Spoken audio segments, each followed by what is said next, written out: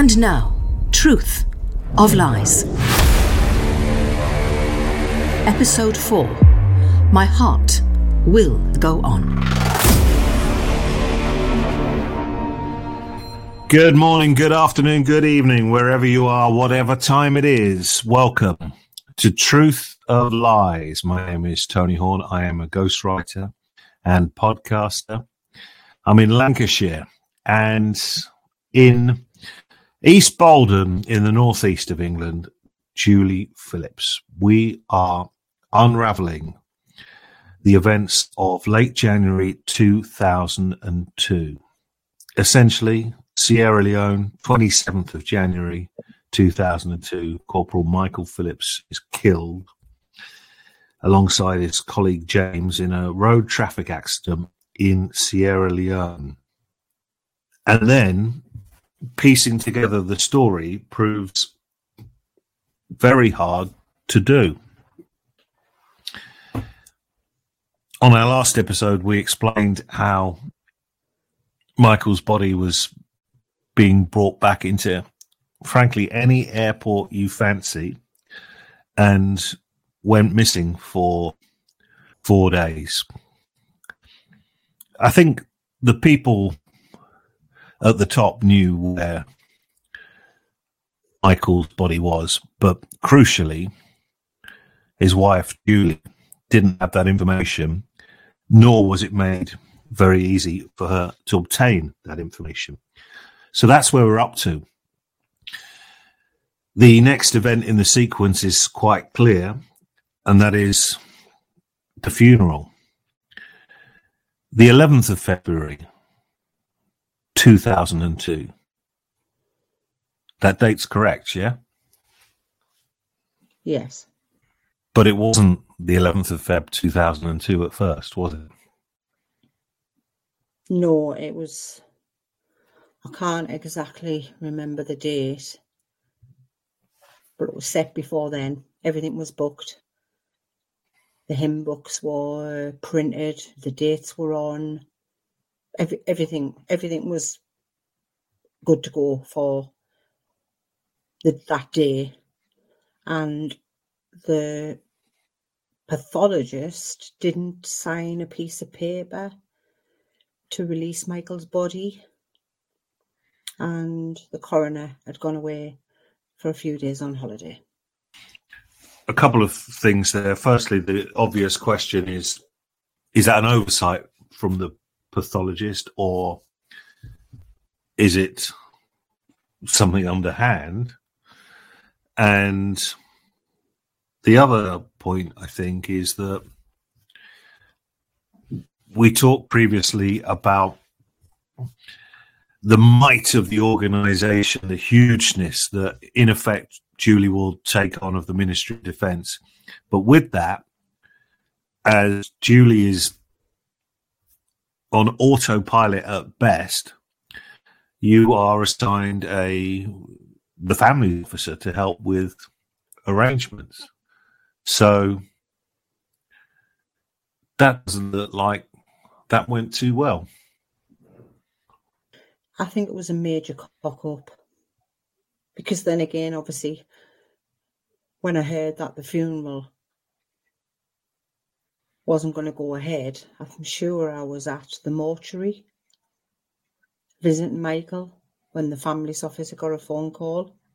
And then obviously I had to ring Michael's parents, and you can imagine it didn't go down well at all. So the pathologist would be doing this kind of work day in, day out. You know, releasing a body for a funeral should be a second nature for someone in that line of work as getting up in the morning. But how late in the day did that cancellation come? Because it's not the actual day itself, and everything's printed and everything's ready to go, and someone realised that it hadn't been signed off even a day before, don't you just go and sign it off and we just carry on where we thought we were? not as easy as that. Obviously, the coroner had gone away, hadn't signed papers to release Michael's body for the funeral undertakers. So all the plans and preparation in place for the funeral that was meant to go ahead had to be cancelled. I mean, there was coaches on coming from South Shields down to Wheaton Barracks, all the family and friends, buffet, flowers. I think everything was, ready to go, and then it had to be put back. Nothing they could do at all. I don't think I'll ever, at this stage in life, be likely to take the career path to become a coroner, but when I go on holiday, I make sure everything that needs to be done for that period is done, or I leave instructions with somebody trusted to ensure that is carried out. This sounds like a comedy of errors is added to a truth of lies. I find it staggering that when you are clearly playing with people's lives, that this can be so casual. In your heart, and you probably, as time goes on, always want to believe conspiracy.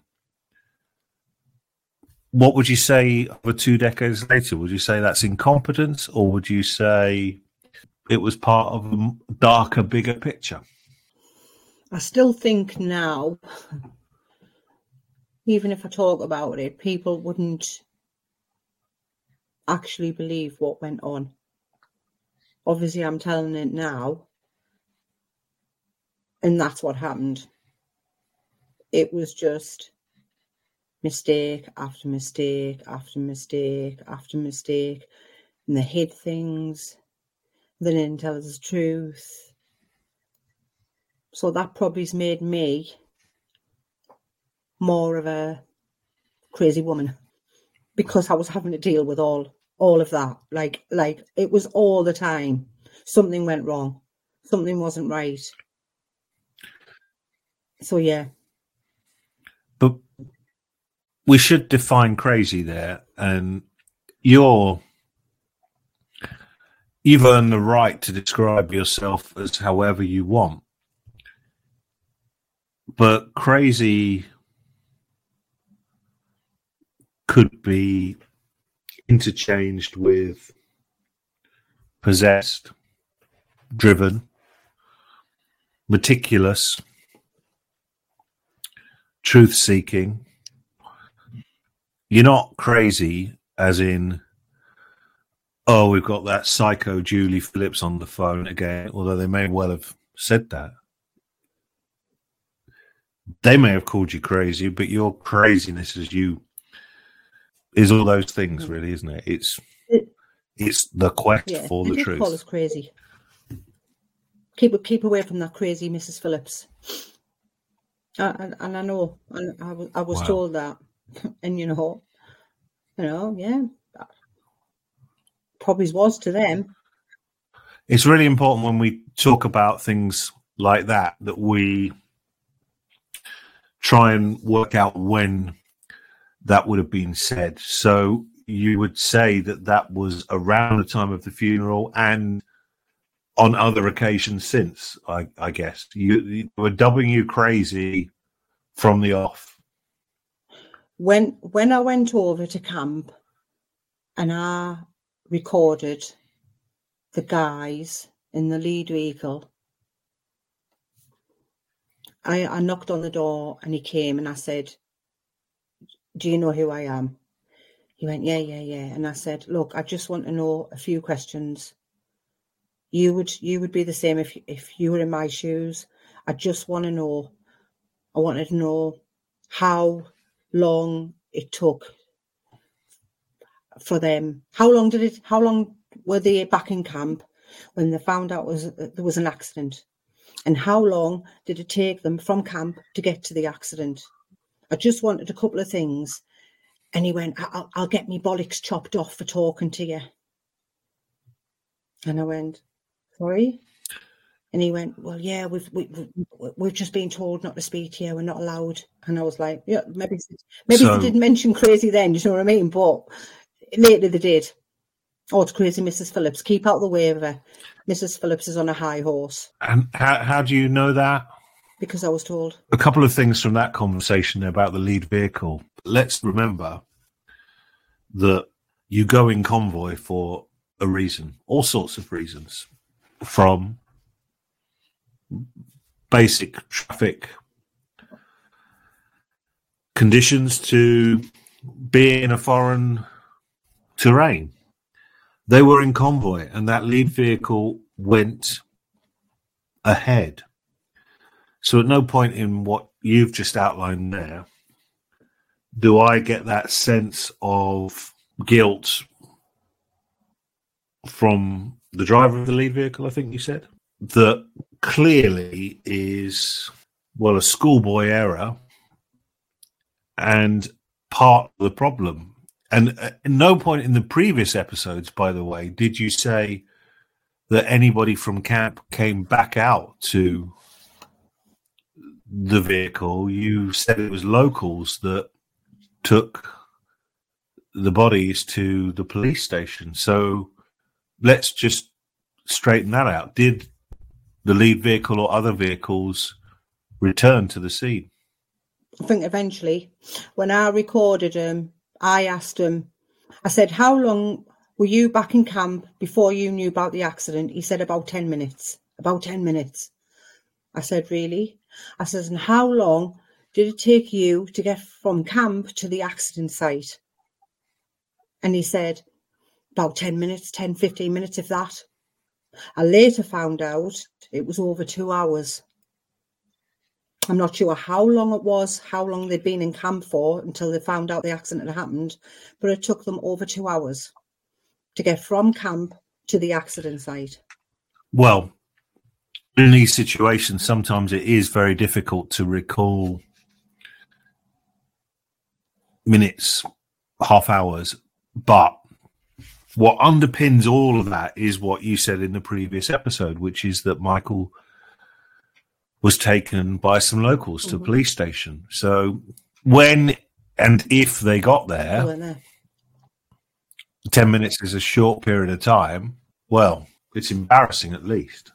And if you think about it, if it takes 10, 15 minutes to get back to somewhere where 10, 15 minutes before an accident had happened, realistically, when locals arrive at the scene and there's chaos and speculation, and you never want to move a body that you might know to be injured or not alive, it's difficult to see that the narrowness of the window there that he has offered you fits with the reality that the locals enacted in the moment on the scene, in my opinion. I know, because when I spoke to the driver, when he came to my house, he said nobody came.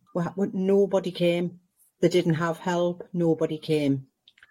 He was left on his own with the other guy. So you were lied to in that undercover recording, and I guess you've never done anything like that before in your life, an undercover recording. Well, I just needed to know, do you know what I mean? Like, I didn't know by this time. This was only 2 days later that they flew back home. So I didn't know anything. I didn't know 100%. I didn't know all the answers about the accident and what happened and how long. And I didn't know anything by then.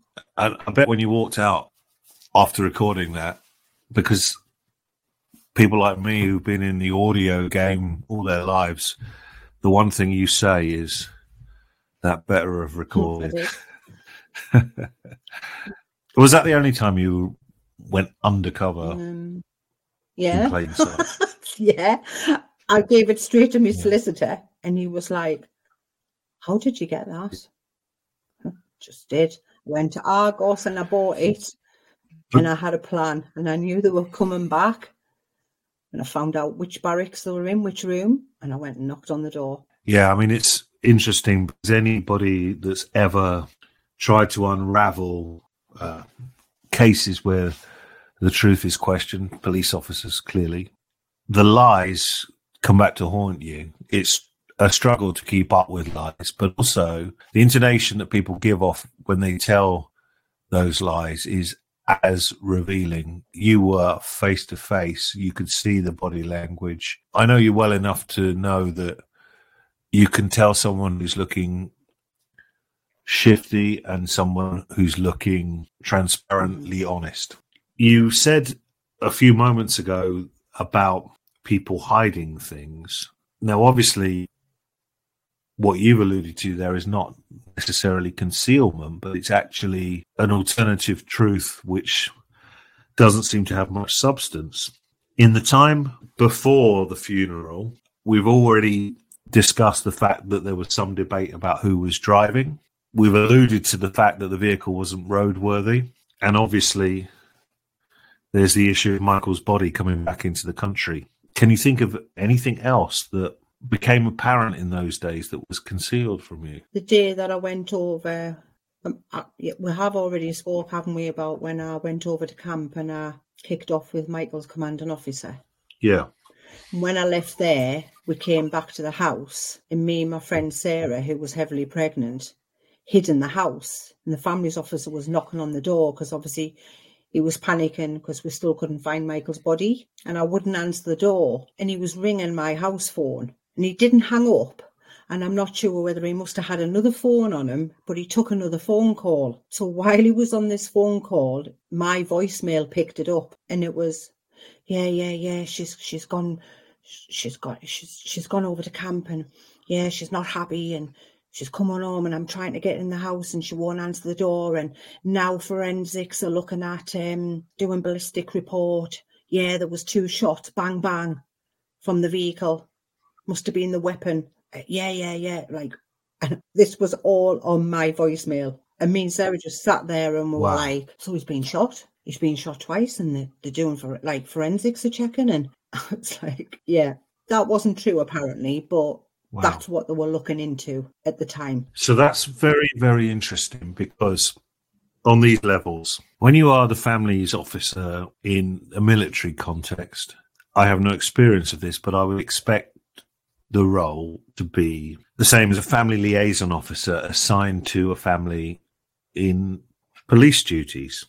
Now, I know for a fact that whilst the family liaison officer in police duties has to comfort and console the family and show them the, I suppose, routes to coping with what lies ahead, and sometimes that will be a funeral, an inquest, media, I have been told by a former police officer, and if you've been following some of the work that I've been doing, you won't need too many brain cells to work out what I'm alluding to. But the role of the family liaison officer is more than that, because they're also a spy. And they present themselves as individuals who have nothing but your interests at heart, but they are reporting everything back. And I think that this is a colossal point, because if you can't trust the family's officer and there are messages like that on your voicemail, then the military, the Ministry of Defense, your employer, Michael's employer, are working against you and not with you. And that's a massive, massive difference. The other point about that voicemail is that there's clearly speculation that is common knowledge amongst certain circles that something else might have happened. And the first that Julie knows about this, whether it turned out to be true or not, and we think not, she again finds out by accident. You did describe in an earlier episode how the gun was positioned in a Wimmock. Just to underline, that turned out not to be the case, yeah? That we don't believe that there were any shots fired. Well, I assume as an accident in a collision rather than deliberately shots fired. But that's correct. We don't think there were shots fired. So how has that rumour started? survivors of that vehicle, or I don't see how the lead convoy could have. I mean, it's a very small group of people that could have started that non-story. I don't know. First I heard was when he was telling my voicemail. What did you do with that information? Told Miss Lister. Rather than confront them? I did confront them. But I can't even remember what they said by then, because I think maybe I just had enough. Do you know what I mean? It was just like one thing after another thing after another. And I just thought, seriously? I think it was a case of like they were looking into everything, and obviously it was a big hoo-ha. Him leaving the voicemail on my... I don't know who he was talking to. I don't know. What I hope you understand from listening to this, I'll spell it out. I mean, I think it's worth taking on board. She's preparing for a funeral. This is all exhaustion and stress. And I think from personal experience, when you are chasing the lies, you can question ordinary things as part of everyday life. You don't know who to trust. You don't know what a truth is anymore. Julie, when you first went to that solicitor, what was their reaction to you? Did they think you were crazy, or did they think... I took my sister and we went to one solicitor's office and they were busy, so I went to the next one, and she was like, and I don't even know what I said. I can't remember what I need help. I need help. My husband's been killed in the army in Sierra Leone, and they're not telling us. I don't know. I think I just blurted a load of whatever out, and I saw it was a family solicitor. He dealt with like family law, and me and my sister went in, and we were in there for ages. I don't know what he actually thought, but he was the only one I could really talk to. Like, I could trust. I couldn't trust anybody. I didn't trust anybody, and I wasn't going to talk to anybody else because I'd literally had enough by then, and obviously things got worse, do you know what I mean, coming up to the funeral, so I didn't trust anyone.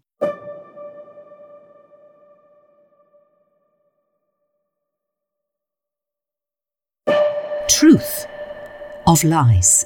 It's difficult to know who one would turn to in this situation. I suppose the only thing you could do now, and 2002, Googling something would give you a limited snapshot compared to today. But in that situation, what I think you would probably do is try to find a law firm that had represented other widows, widowers, and cases against the Ministry of Defence. I think this is something that comes with massive implications for the law firm. I mean, clearly, it's going to be a long battle. Funding it could be an issue for a client like Julie. There could be press, and getting answers out of an organisation like the Ministry of Defence might be a red flag to some solicitors. In any first meeting that any individual has with a lawyer when they feel aggrieved,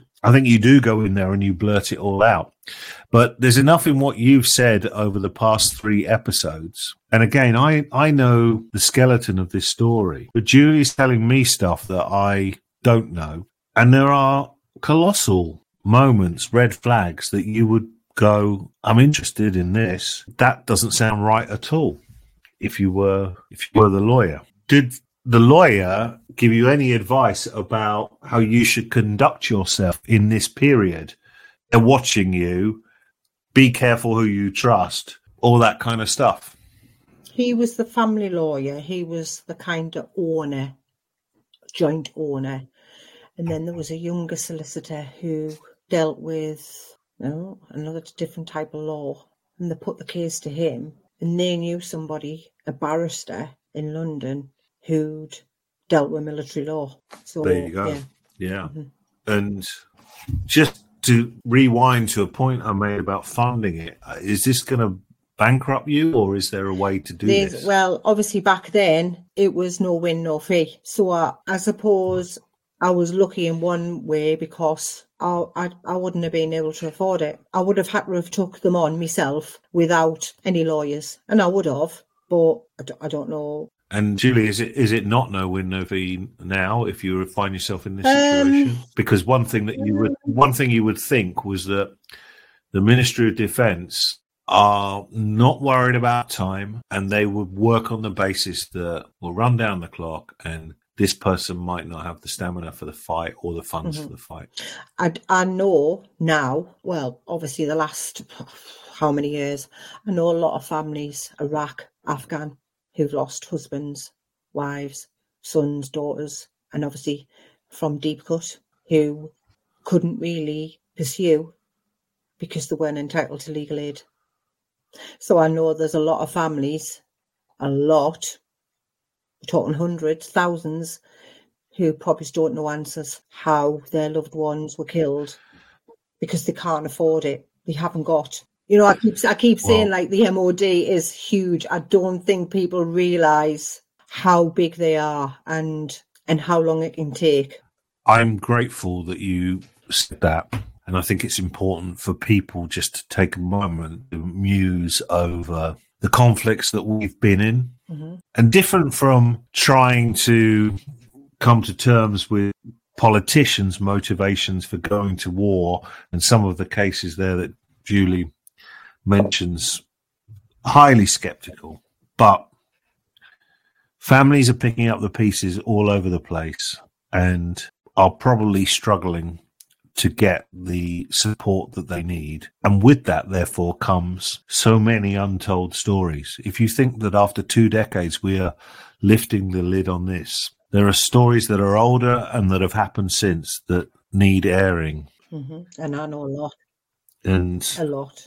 Dare I say it, this is what we do. And if you think this narration is decent value, then, well, you know where we are. We moved sideways from the actual funeral. I mean, I've never heard anything like it, that a funeral could get postponed. We know from recent experience in COVID that we can get delayed, but I've never heard anything like that. I'm assuming as well, by the way, Michael's so young, this is the first time you've had to organise a funeral in your life. I didn't really organise it, to be honest. They kind of asked. It was a big military funeral. The kind of funeral undertakers asked us what flowers, what hymns. But no, I'd never.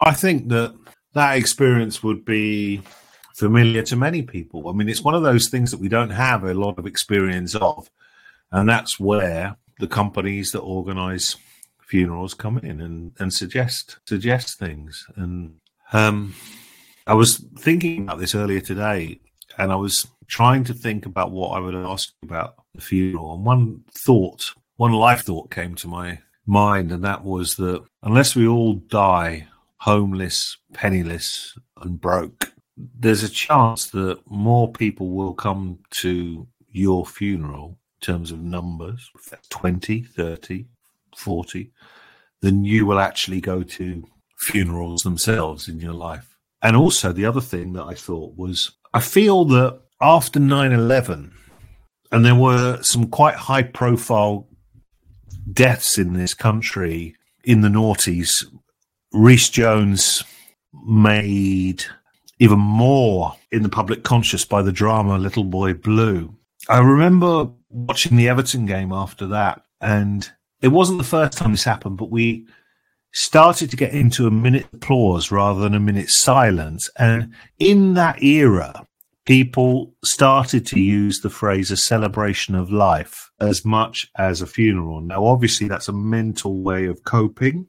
It can be beautiful if you can see it through. But, I mean, this is particularly tough, of course, because Michael is 30 when he dies. There is a sort of a shift in this millennium about how people deal with death and mark it, but we can be nowhere near that territory. And going back to the rearranging of the funerals, I mean, that impacts on so many people's lives. You might say, well, a coachload of people coming from the northeast, go again on another day, but it's not like that. You know, all of those people have got their own stories, from their job to their kids to building themselves up to attending a funeral. What was the time span between the proposed first funeral and the actual funeral? 5 days, maybe, something like that. Yeah. So how do we overcome the elusive paperwork, the disappearing coroner, and the forgetful pathologist? I rang the coroner I got the number from,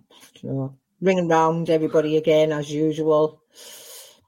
I don't know whether I spoke to the pathologist or the coroner's office, or I don't know whether I spoke to his secretary, and obviously he'd gone away for a few days. There was nothing they could do, full of apologies, and I think that was it. At this time, of course, we should remember that James also died. Feel like I might have asked you this before, but it's worth reiterating because obviously theirs is a parallel story, James's family. Did you have any dialogue or share any information with James's family? No, just at the inquest, which was about 18 months later. So with all that stuff that you know, the set of circumstances are, as I understand it, identical for them. They knew even less than you. It was his dad. I just briefly spoke to him, just said, did you know he was alive? And I was trying to obviously explain things. I don't know what they told him, or I don't know. I mean, there could be many reasons for that undeniable grief. 2, some people do accept everything that they hear from the Ministry of Defence. 3, maybe he thought you were crazy. Mm-hmm. But I think if you work this story back from the end, you certainly, it's proven, had knowledge and insight that I guess they would have benefited from. Did you go to James's funeral? Did they come to Michael's? Wasn't allowed. No, nothing was mentioned. I don't know where he had his funeral. I don't know. I know Michael's family had asked, because Michael's mum had asked about sending a card, etc. But she was kind of told no. And both the survivors were told not to go to Michael's funeral. Said I didn't want them there. Yeah, they were told that you didn't want them there. So let's see. Can you give people listening some perspective as to who did attend and who didn't attend? Was it 50% of people from the Northeast? Was it 2% of people that were military? It's quite a lot of military. Michael's closest friends, they carried a coffin. A lot from his company. Commanding officer didn't go. So I think I'm deducing there that anybody that was vaguely in the line of responsibility, chain of command to the tours in Sierra Leone, the people that were out there at the time, that's a no-go. But those that knew nothing were free to go and did. Mm-hmm. The people in the lead vehicle were there, the lieutenant. That was the first time I'd seen them. Well, seen the lieutenant. Michael's commanding officer wasn't there. There was quite a few people who weren't there. Well, maybe they were back at the back of the church, but I'm not aware. A lot from his company, a lot of the young lads, his close friends, a lot of close friends who obviously weren't in that regiment anymore, had obviously moved on to different regiments and they came up, especially for the funeral. The 2 guys in the vehicle with Michael and James didn't go. They were told no.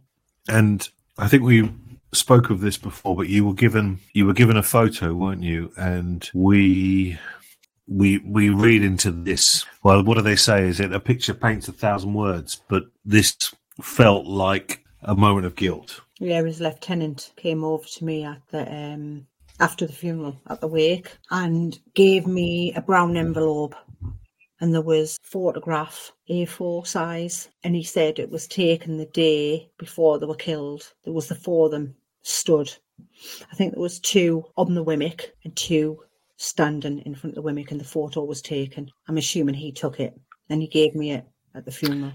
In those situations, try to unpick whether he did that for himself or for you. In your opinion, was that the wrong time to do that? Truth, I don't really know. I wasn't really with it. Do you know what I mean? I was there, but I wasn't there. I was talking to people. I wasn't really talking to people. It was a weird, bizarre day. It was weird. The first time I'd seen him, obviously, at the funeral, I can remember, as if I wasn't at my husband's funeral, because obviously friends came down from up, obviously, South Shields, Donna, and family were there. And so I think, when you're trying to keep a face on things, kind of lid on things, and you're being polite and you're talking, and I probably even laughed about things. I think I had a drink, and I'm not, I wasn't really a big drink, and I don't even think that I'd had a drink since I'd had Holly, before I'd had Holly. And I do know that when I got home It was my house was literally over the road from where we had the wake. I kind of broke down, like crying. My mum was there, my sister, all the family were. It was a weird day. I think that's probably normal. It's the toughest day. You want it over, but over is so finite. Everyone else moves on at a speed ahead of you the next day. It's exhausting. Nervous energy, pent-up emotion, stress. The service itself, can you remember much of it? Can you try and explain how you felt? It feels like a territory where you might have a glazed look over your face, and it passes you by as a sort of wall of sound, or were you hanging on every word because they were words that were kind tributes to Michael? I can remember it and I can't remember it, but I did have it videoed. I had a guy who, obviously a professional, who'd only ever done weddings, and I contacted him and I asked him. And obviously for Holly, there's nothing. He stood right at, out the way. You don't see him. You just kind of see him videoing the hearse come in, all the military, the uniform in the chapel. There's nothing. It's quite a nice video, to be honest. And he plays music. How many times would you say you've watched it over a lifetime? I mean, it's interesting, isn't it? Because it's not something that it'll take a special set of circumstances to pull out that recording, and it could probably sit there after the initial times that you've watched it. It probably sits there for a few years, but there will be a moment that provokes you to watch it. But it's also like a strange comparison, perhaps. But when they talk about nuclear war and having nuclear weapons, their argument is about it's a deterrent. We'll never use them. We've got them. And the knowledge that you have got this, if you need it, and if Holly wants to see it. But I'm going to guess the reality is that you've watched it half a dozen times. I don't even think that. It's on VHS. There you go. And it's up in the loft. Yeah. So, also on VHS. Yeah. I did think about it because my wedding video also is on VHS. So I did think about having them put onto a disc. I never got round to it. I just never got round to it. So it is interesting though, because I don't think people were doing that then. No, they weren't. 2002. No. When people first started mooting ideas like that, it might have been deemed a bit tasteless, but it seems almost essential now.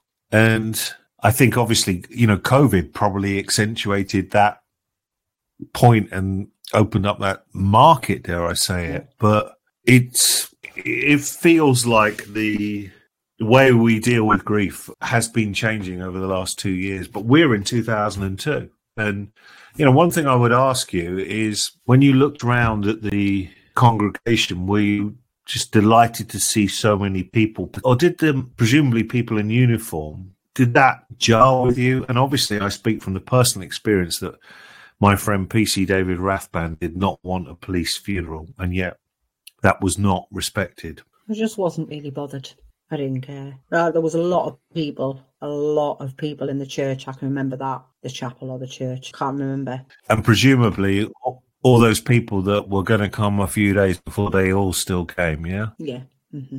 Can you remember any moment in the funeral, a line of tribute, a reading, a song that was I don't want to say a standout moment, but if you roll back the movie in your mind to the VHS tape, you find yourself taking the pause button off? Played certain music that I asked them to, Celine Dion, Toto Africa, and there was obviously one part of it, Michael's son, Jamie, who we'd had from a previous relationship. I think Jamie was only about 8 or 9 at the time, and he got up and did a speech. I don't think there was a dry eye in the church. It was, yeah. Well, we've neglected to mention Jamie until this point, but immense courage. When we continue with this podcast, we inevitably have to pick up the pieces, even from the day after the funeral, and ask the question, what happened next. Everybody else gets on with their life, but what does that mean for Julie and Holly? Next time on Truth of Lies. Up until that time, they'd never accepted anything. They denied all knowledge of having any liability at all. They didn't want her to go. They didn't want us to do a documentary over in Sierra Leone. To find out more, please visit secretsofagghostwriter.com. Truth of Lies is a Horny Media and Publishing production.